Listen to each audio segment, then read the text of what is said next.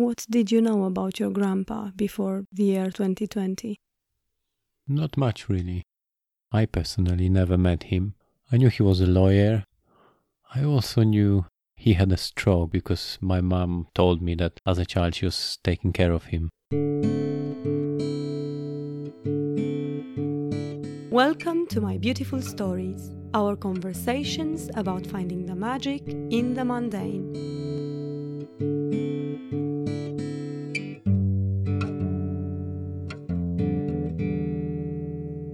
Your mom sometimes mentioned him to me when she was sad, and she even wrote to my mom about him. Remember your Polish mother and my Romanian mother who used to correspond in French?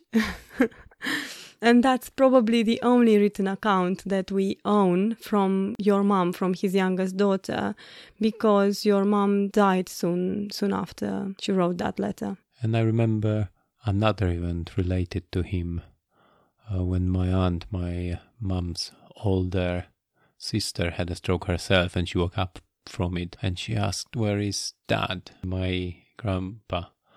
And my mom had to explain to her after that stroke that, well, he's been dead for 30 years. This is definitely my memory of him, that he shows up in these stories at moments of distress or in end-of-life situations. That's the only anecdotal evidence that we have of him connected to some other traumatic event. So I never really had a full story of his full life. I knew that he was from a peasant family and had to walk 10 kilometers to school. I knew he was then a lawyer, and during the war that he was a legal advisor to one of the resistance organizations. And I knew he was arrested and then interned. I just never knew he was in a concentration camp as well. But this year I found out a bit more. My cousin, the daughter of my mom's older brother, and him showed us a record, a registration document from a concentration camp that they managed to find, which wasn't that easy, but they managed to find it on one of the websites that deal with it. And among other things, first finding out about it, but the whole record, the way it looked, was very peculiar and gave me a very strange feeling.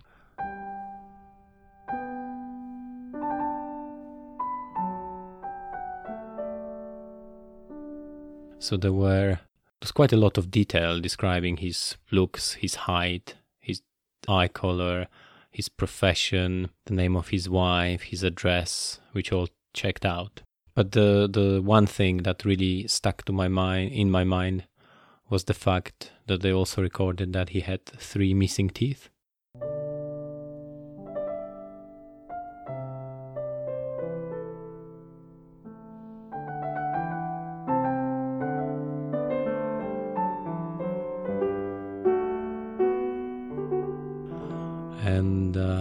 And I was looking at it and I thought, this is quite a piece of document that you need to fill in and maintain for a concentration camp prisoner. But whether it was just a bureaucracy box to tick or whether there was some other vicious purpose in it, I don't know. But I remember that really stuck in my mind. I believe it is significant that we unearth this hidden history of your family this year, because things sometimes happen when they need to happen. Or rather, we become aware of certain stories once we have been sensitized by other events in our lives. I wonder, had we found all these details out in another year when we would have been rushing and having our usual lifestyle, would this story have impacted on us in the same way?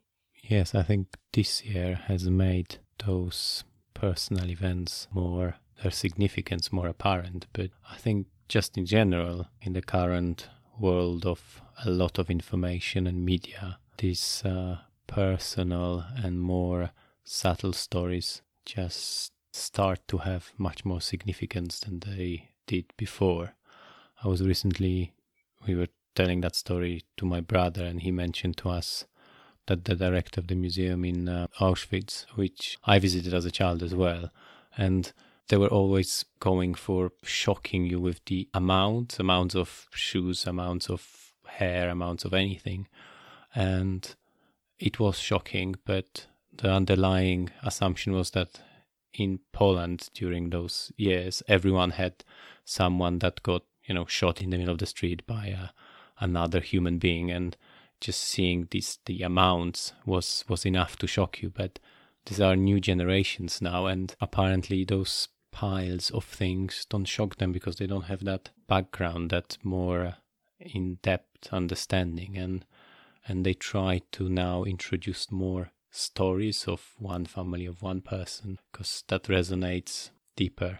And that definitely, that's what happened to me. That really, that event that somehow brought all that past of Poland to me, and especially the past of my family. This is a confirmation that we must remember to tell those stories. The good ones, but also the bad ones as well. We need to remember, and we need to learn to be comfortable with telling the trauma, if we can. Because there is, as you mentioned, this danger of forgetting, of creating a protective film over the memories. And with that comes the risk that we move on. And by telling our day-to-day stories, in a sense, we train ourselves in telling those harder stories. For instance, I was shocked that we had not been aware of any of these facts for such a long time, that no one had told you about them. It took us up until 40 years old, which is how old we are, to discover this. And I'm aware that it will now take us even longer to digest these facts, and then some more time for us to tell those stories to our children and to keep retelling them so that they eventually form part of our identities. So let's just remember to tell the stories. In the context of this year and this podcast too, let's remember to share the moments of joy that we have experienced, the moments of bravery, but also talk about the discrimination and injustice that has been taking place in our society. Tell those more difficult stories of the pandemic. Let's practice storytelling for a more educated and kinder society. And while we are on the subject of telling those more difficult stories, perhaps you want to mention the messages you received about Maddie's story. I just wanted to say thank you for all the listeners who wrote back with messages of encouragement towards Maddie, and I hope she's listening. I appreciated all of your messages. Thank you. And I would like to share with you 2 passages from the letters that we have received. Will this story be a brighter one in 2021? Can the damage be repaired? We do not know. But what we do know is what history has taught us. We cannot surrender to ignorance, to bigotry, to misogyny, to injustice, or to despair. We cannot look away. We must apologize for the multitude of devastating wrongs spreading across our country. We must fight this darkness. Our voices must be louder and our actions bolder. We must believe that we are better than this. Because we are. Thank you for your podcast. It allows us to understand what other people are experiencing in a way that does not divide us but rather unites us.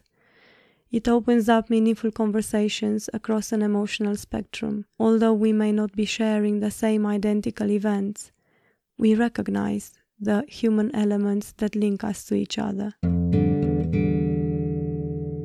As far as the recommendation, ever since we found out about this little mystery in your family, I kept thinking about the stories that we choose to tell and the stories that we choose to hide. And there is a book that I read recently which talks about secrets and parts of our family history that we choose to hide without saying too much. And the book is Where the Crawdads Sing. It's a really fun book to read, and it creates this whole complex aquatic world that is fascinating to read about. That's it for this week. Thank you for listening, and see you next time. Until next time. This is it from us. If you like the podcast, please rate, review, or subscribe. Get involved in the conversation each week on my Instagram account @stories.